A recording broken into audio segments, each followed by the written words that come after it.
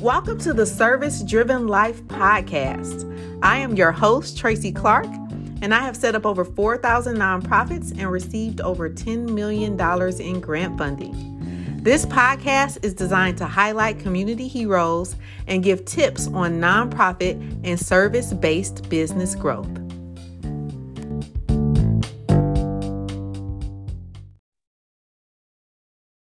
Welcome back, Earth Angels. We have a special guest today. We're going to be hearing all about what she's done with her organization. I'm going to let her introduce herself. Hello, Vichi. Thank you so much for coming on to our show. Can you tell everyone a little bit about yourself and a little bit about your organization? Yeah, definitely. Thanks so much for having me. This is fun. I am Vichi Jagannathan. Work-wise, I am one of the co-founders of Rural Opportunity Institute. So we are a 5-person startup nonprofit based in rural Eastern North Carolina. So specifically, the town we work in is called Tarboro, and I live about 20 minutes away in Rocky Mount. But our main goal is to support community organizations as well as community members to understand and design innovative solutions that help them interrupt cycles of generational trauma. And so really trying to understand the unique history of our community in the rural South and the ways that different systems in the past may have perpetuated harm and how we can move towards more healing.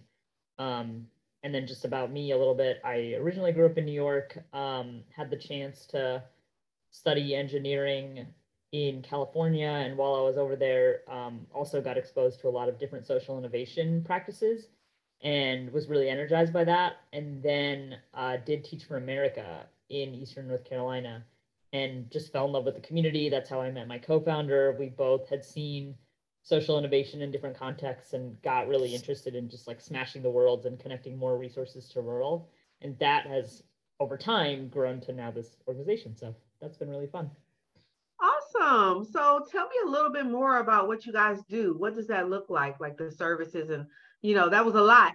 And dealing with trauma, which I love that everyone is offering different things to deal with some of the trauma. And we're focusing in on mental health because for a long time, mental health was kind of put on the back burners when it comes to nonprofits. They were talking about the immediate things, hunger and housing and but now we're actually putting it on the forefront, which I'm so excited about because it's at the core of everything. So tell me about what your services look like, or what does that exactly look like? Yeah, no, I feel like you kind of gave me a great lead in talking about how it's at the core. So basically the way that it all started is my co-founder and Seth and I were high school teachers. And at first, we didn't have any experience in the rural South, definitely didn't have experience teaching prior to that, and had heard a lot of stories from people blaming kids and families for different types of challenging behaviors, or, they don't come to school regularly because they don't care, or this and that. And it just didn't track with our relationships with them. And digging into it more, it just became clear that it really wasn't the fault of kids and families for some of the challenges they experience, but actually the way that our systems over time have perpetuated and continue to create trauma for families that was putting them in this impossible situation. And leading to all these outcomes that then we sort of turn to people and say, why can't you do better? And we both got very curious about what actually would it look like for not just schools, but all the different systems people interact with to provide support rather than continuing to blame people. And we had learned about these different processes, human-centered design and systems thinking in the Bay, and they sound super buzzwordy, but at the core, it's just really starting with understanding people's experience before making assumptions about what they need. And there's some kind of helpful specific tools and ways that you can collaborate with folks to get to that understanding. And so when we started ROI, we spent the first year basically just listening. And so rather than coming in, first of all, we did not have a solution. It's a super complicated problem. So we legitimately were like, we're not sure what is needed here, but let's learn from the people who live it every day. And so we facilitated a bunch of different community activities. We'd have these open community meetings. We'd rotate the locations to different kind of trusted locations, schools, the rec center, parks. and invite anybody who wanted to come and share. And people would just organically talk about their experience. We weren't asking about trauma. We weren't talking about trauma, just sort of, what has been most helpful? What do you wish you had more of? What were some of the most challenging times? And overwhelmingly, what emerged was this idea that very often folks will experience a traumatic or very challenging event or set of events, and they will turn to social services or the police or schools or any of these public systems that are supposed to help them. And instead of getting help, they will often encounter punishment or isolation or blame. And that is actually what tips things over into being unmanageable. Like at that point, then they might lose their house or lose their child or not be able to go to their job. And at that point, then they're in this vicious cycle where they're, getting punished for not showing up or being sent to jail or arrested or whatever it is. And it's very difficult to recover from that. And so what we heard overwhelmingly was like from all parts of the community, all kinds of interactions with systems, this pattern of punishment and blame that just over generations has made it really hard for people to thrive. And everyone could really get on the same page about that. I mean, from the individuals we were talking to who have experienced this to like the sheriff, the superintendent, county managers, like everyone was in these rooms kind of nodding along saying, yeah, you're right. Like no one of us is to blame, but this is what's happening. And so out of that whole process, we kind of then had this really engaged couple hundred people who were saying, we got to do something about this. What does that look like? And so what the services have looked like from that point is we aren't really trying to create or replace anything. Like there are already a ton of engaged and capable leaders in the community doing the work, but more so it's become like, how do we build each of their capacity to recognize how they maybe have been intentionally or unintentionally perpetuating harm and what's a more restorative alternative. So like as a couple of examples, we work directly with Department of Social Services to understand like within the Child Protective Services Department, how do we actually help manage the stress and workload of the social workers so that when they're met with these extremely challenging realities in front of them, they're able to pause and, step in the shoes of parents and families and help them work through whatever it is. Cause it's like, they want the best for kids and families, but it can be really hard. Or how do we support teachers to be able to like stay calm in the classroom so that when a difficult situation happens, they don't immediately jump to like escalating it. So anyway, long way of saying, I'd say a lot of what we do now is actually supporting the frontline providers who are being met with these traumatic situations to have the tools to be able to self-regulate, understand what's going on, and work with families or kids or whoever they're serving to find that more restorative option rather than immediately jumping to the punishment. Got it. And how are you supporting them? Do you all offer like workshops or are you, what are your ways you're supporting them right now? Yeah, so we kind of do a handful of things. We have partnered with another organization in North Carolina called Resources for Resilience to develop training. And so that ranges from like 90 minutes to 14 hours, just depending on, the needs of different organizations. But to date, we have been able to reach over 13,000 people in the community with that training. Wow. And that's a mix of not just kind of information about, it's not just facts and history of trauma and stuff. That's part of it. But then they call it the owner's manual to your nervous system. So people actually start to practice and understand, like when I feel stress and trauma, what does that feel like in my body? How can I recognize it? And then what are tools in the moment that I can use to self-regulate? They call them like rapid resets. Like how do I quickly reset and then think clearly about the situation? So that's been super helpful. And then out of that, we actually developed a set of flashcards, and each of the cards has one of the tools on it and a little description so people can kind of carry those around and in the moment remind themselves or practice the tools. So that's like one offering. Very often people do that training and then they're like, well, now I need to know, like what else can I do? What in my organization in this situation? So a couple of years ago, we launched kind of what we're calling an accelerator program called Resilient Leaders Initiative, where teams could apply to get 9 months of support from us to more deeply dive into, okay, I have this training, I kind of get what's going on. Here's the specific way it's showing up in my organization. Can I get support to better understand that and then learn like what are the best practices around the country for dealing with this that they can pilot and implement? So the social services example I gave kind of came through that. We worked with them for 9 months to really understand like where in their whole department were they seeing the biggest needs. In their cases, it was CPS. And then like for those folks, what support do they most need? And so a lot of it is like the training kind of lights the fire, but then how are we walking along the journey with folks to say, okay, you're not going to solve it overnight. These systems are really entrenched in your unique context. What does it look like to try to be more restorative? And the hope is the solutions that we're able to design locally, ideally we could then publish and share out with other, departments and agencies similar to ours that face the same challenges. Awesome.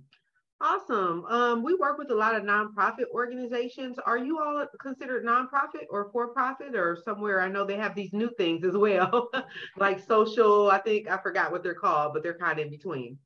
Yeah, we're currently, we operate nonprofit. We're fiscally sponsored by a really great organization here called Area LAHEC that does a lot of work to support healthcare workers.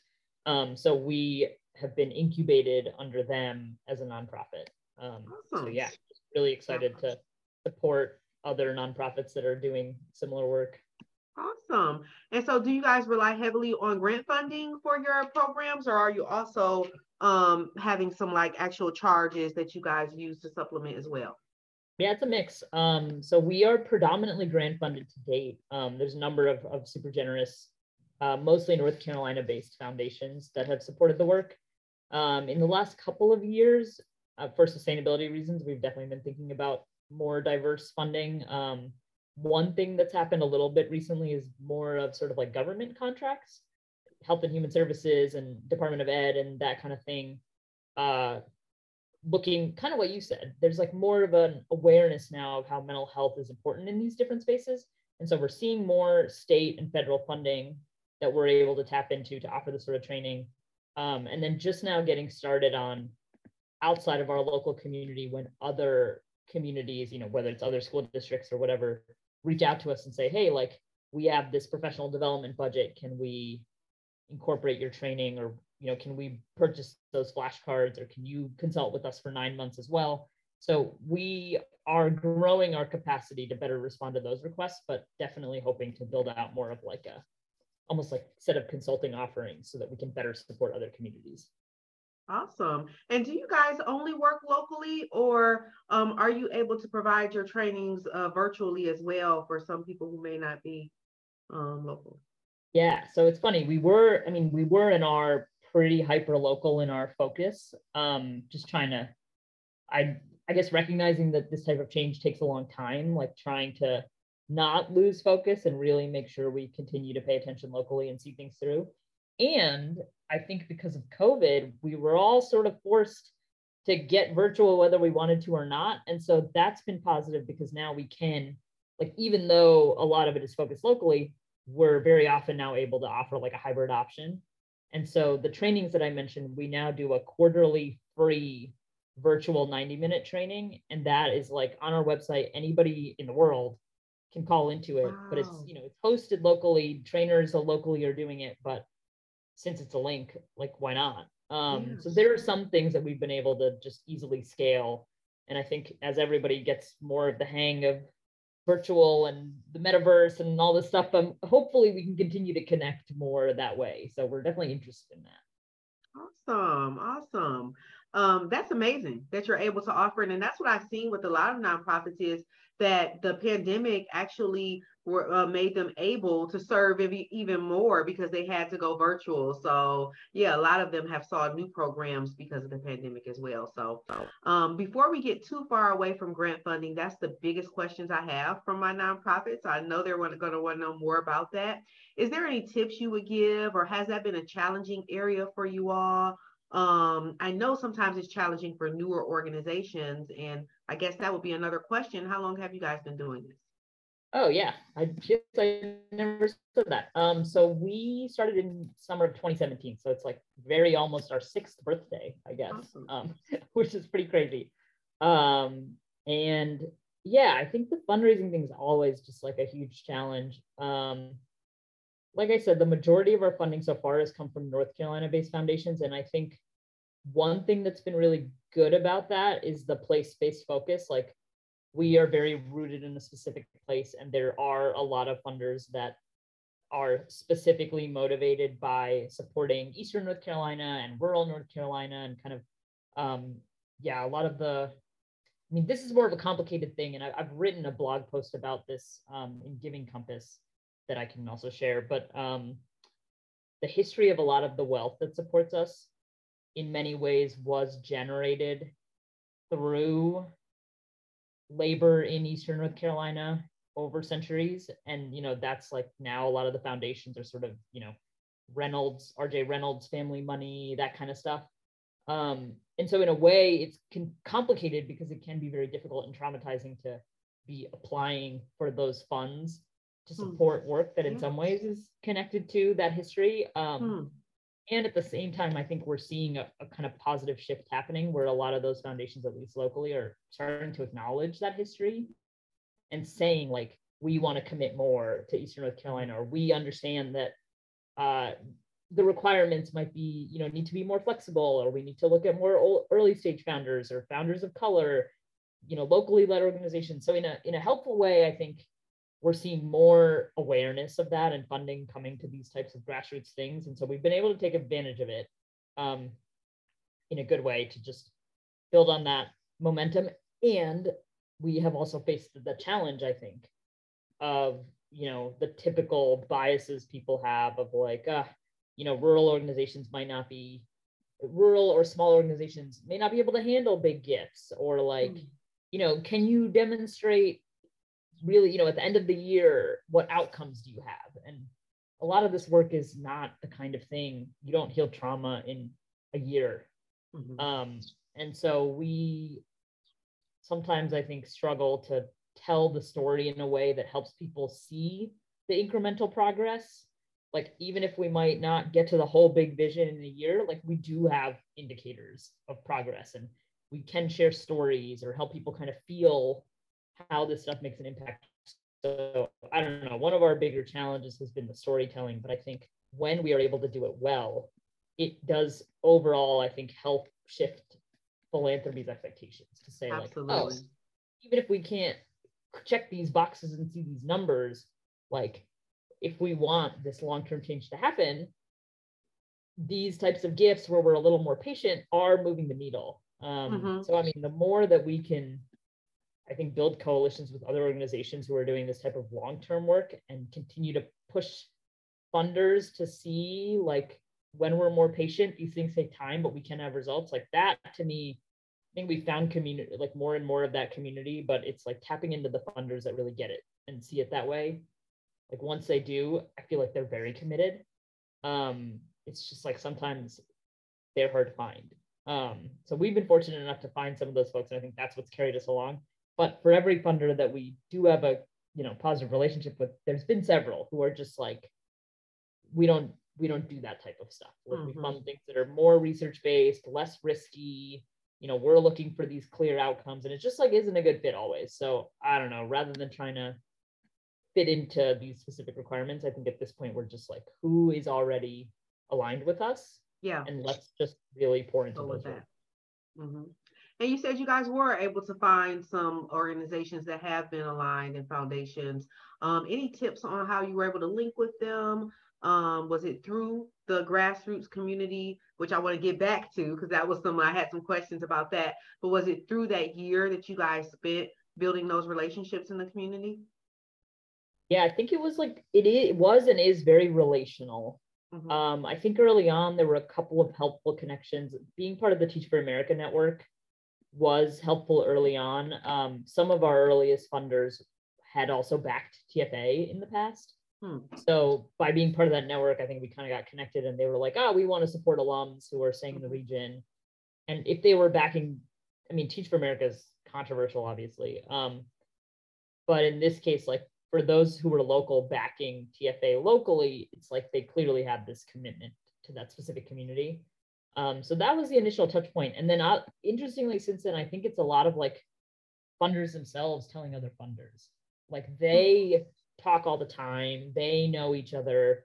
And so when we had a couple of early champions, they would kind of be like, I think these two other foundations that I know well would be interested, and like this one may not be, it might just be too hard of a sell. And so they can kind of back channel and tell us like, hey, you might want to apply to these guys, make some connections. And then, when those funders found out that these people were supporting us, they're like, oh, if they're on board, okay, we'll like match it or whatever. So I don't know. I wish it was less of like a weird back channel relational game, because I think that has a lot of inequities built into it.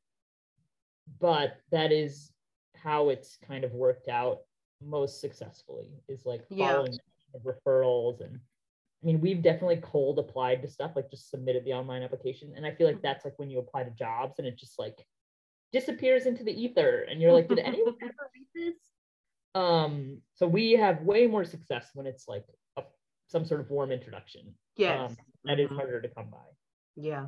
Actually, one of my clients was just talking about, he was applying for the Walmart grant, and he was just not having success with it. And he went into the Walmart, which I suggested, it's a good first grant for a lot of organizations. He went in there, met with the manager. She immediately approved it and then sent it over to several other Walmarts, because you can get multiple. So just how important it is sometimes to just connect and, for people to see the face and the person behind the organization. Right. Exactly. Absolutely. I wanted to go back a little bit to those community meetings that you were having, because organizing events and meetings and things like that is a challenge that a lot of our nonprofits have. Can you kind of like dig into that a little more, how you were able to get people to attend? What was the title, or was it free dinner or something? Yeah, actually, I'm like, there's definitely a part of that. Yeah, it was interesting. I mean, when we started the organization, we knew we wanted broad community engagement, and we also knew we like didn't have broad community ties.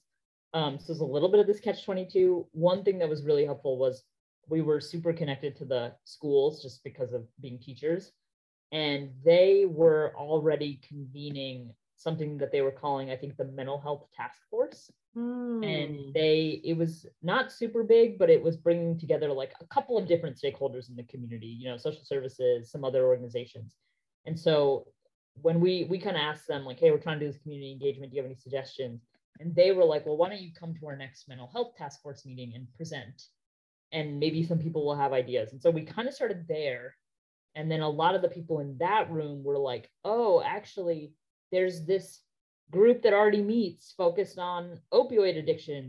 I'm part of this group that already meets focused on healthcare. Like, it turns out there are like, even in a pretty small rural community of like not more than 50,000 people, there are like at least 10 of these collaborative standing spaces that already exist. And people are going there and already meeting like once a month or whatever.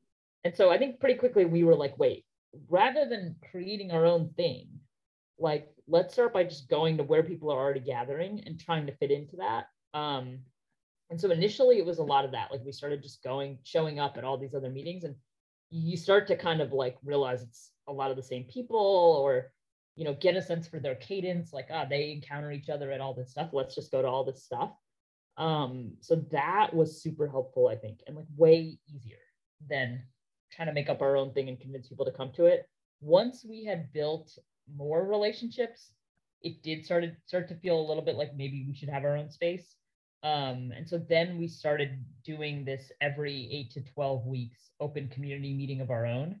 And pretty often we'd ask somebody from one of these existing spaces if we didn't have space. So we couldn't host it at our own office. That would be like our house. So we'd ask them like, hey, would you mind co-hosting this community meeting with us? And they'd be like, yeah, I actually have a really great event space that I want more people to know about. So they would co-host it with us, and we would provide the agenda. We would provide like catered lunch. And then we just tell people like, hey, come for a lunch meeting, free lunch, stay for an hour and a half. We want to get we want to share what we're up to and get some input. And this person is co-hosting it. And like the co-host is like giving this reputation, and people are like, oh, I love her, like, sure, I'll go to this, I like that space, I'll have lunch, and we would move it around. So, you know, once we had that meeting, maybe somebody was there that we wanted to build a better relationship. So we'd be like, oh, can we co-host the next meeting at your church? And they're like, yeah, sounds great. And that kind of, that we still have that meeting. So we now have it quarterly, it's hybrid. We had it all virtual through COVID and like kept the engagement, and it still rotates, it's still co-hosted, it's still catered. But I think there's like something about the just like shared ownership of it that we were telling people like, here's our meeting at our office that you need to like come to. It was more just like, we as a group are meeting, and like, this is the next time we're all going to get together. And it's kind of social, but also we're doing some activities together. Or we might be working on something or sharing updates. So it's a little bit like organically how it grew. Like people loved these meetings, and like they still do. And we're always kind of like, why? A little bit like, why did people like the meeting so much? But I think there's something about the shared connection that's like built into this thing. But part of it was initially like not trying too hard to like make its own thing, just like letting it organically evolve until it was like, okay, I think we need our own space because people want to gather. It seems like the truest definition of grassroots, like really listening. And it's funny, I just had a conversation with someone the other day, and we were kind of like talking about competition within nonprofit space, like how does that look, and can I work with, I was suggesting partnering with the organization, and they're like, I'm a little bit nervous about that, because if we're partnering, aren't we applying for the same funding and all of those things? From what I'm hearing, it sounds like those are kind of the furthest things from your mind. Would you talk a little bit about your opinion on it? Yeah, no, it's like super real. And kind of why I'm laughing is so actually this weekend right now, my co-founder is getting married. And his wedding is here in town. And so last night there was some like pre-wedding, they had a little kind of gathering at the park.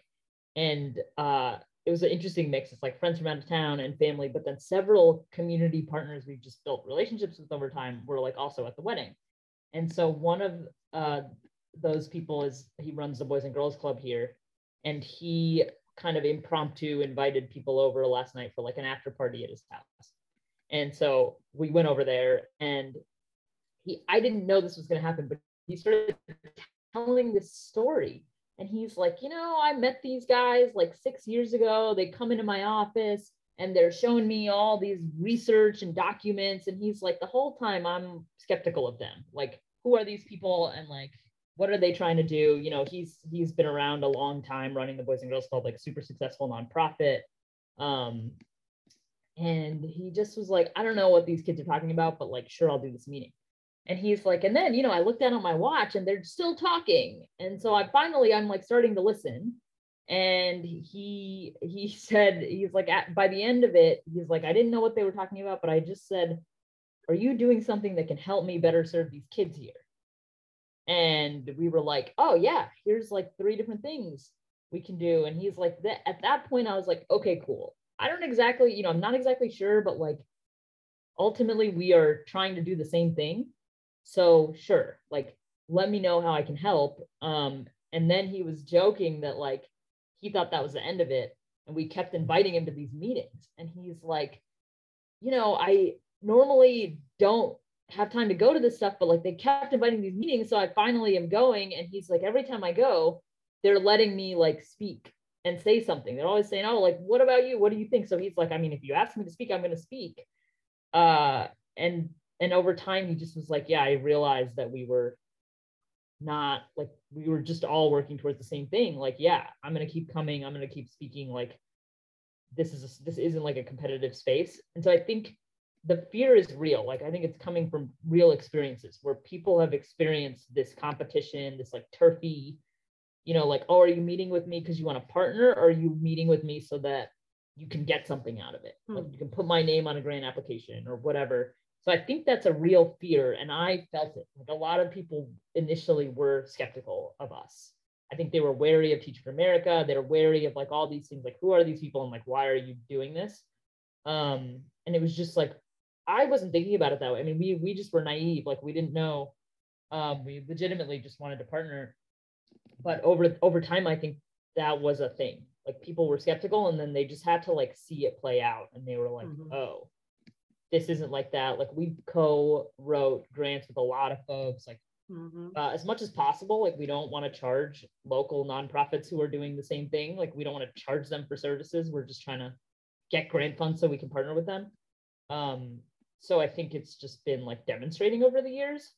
But it's totally true that that's not always the case. Like I think there is often this competitive nature. So trying to just like prove to people that that's not what we're about takes time. And it does take sort of effort. Like you have to mean it. Like we are careful to, you know, not try to accidentally fall into that stuff.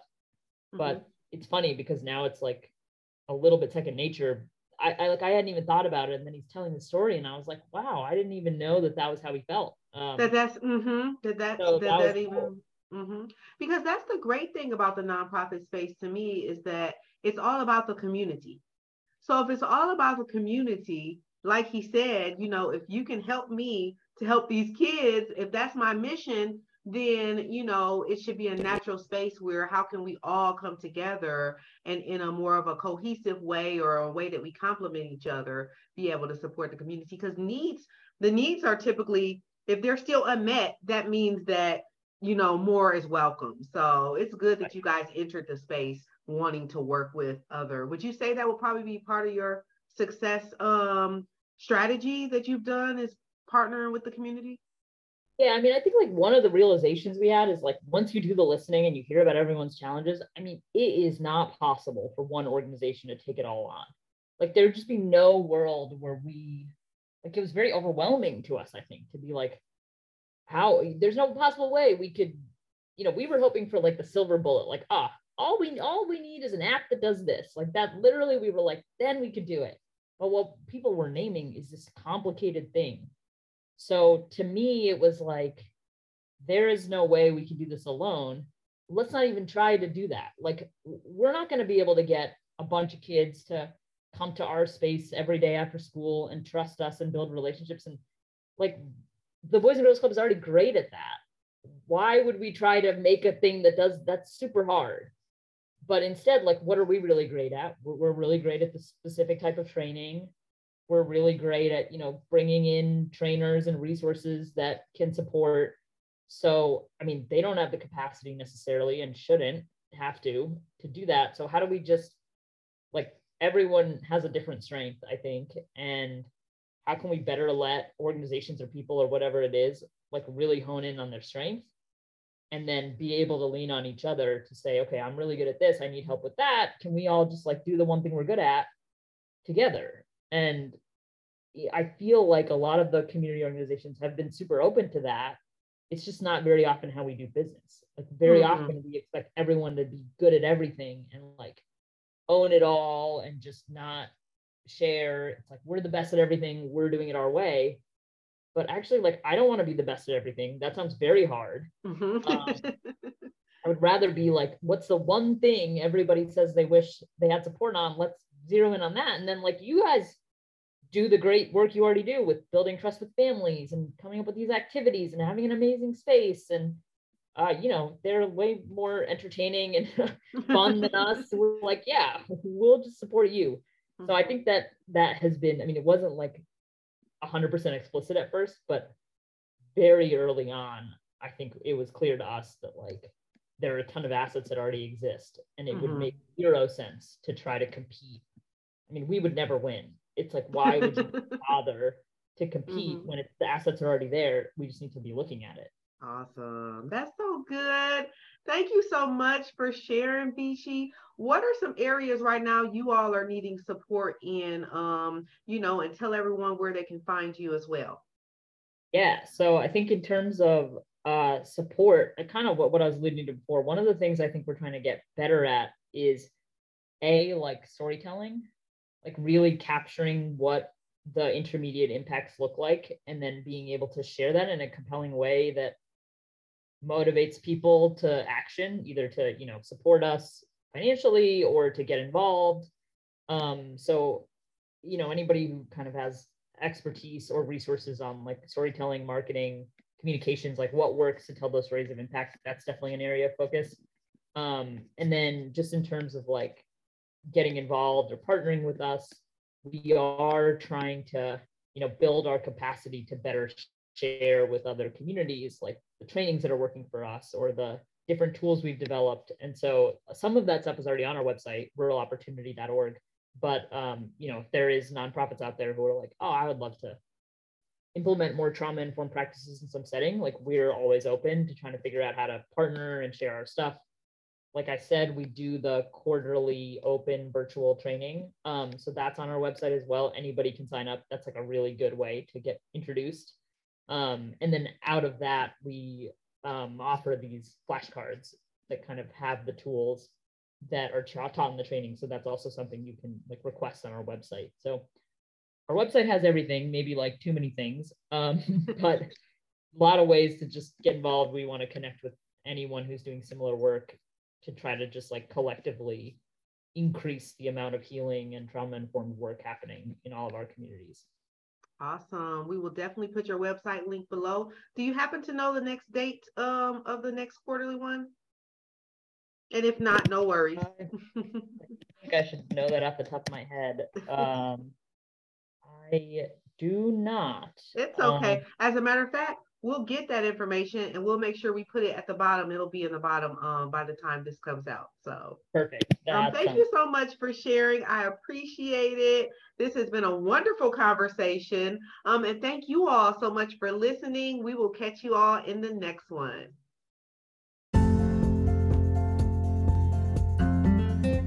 Thank you so much for listening.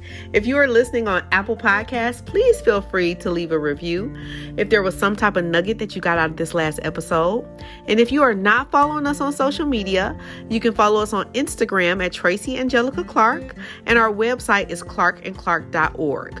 If you are interested in starting a nonprofit organization and you don't know where to begin, we have set up over 4,000 nonprofit organizations and we've helped them to receive over $11.5 million in grant funding. So reach out to me and I'll let you know when our next training program starts, and I'll get you all the details on how to get started with a nonprofit today. If you have not already downloaded our free nonprofit crash course and checklist, you can do so at clarkandclark.org, and I'll see you guys in the next one.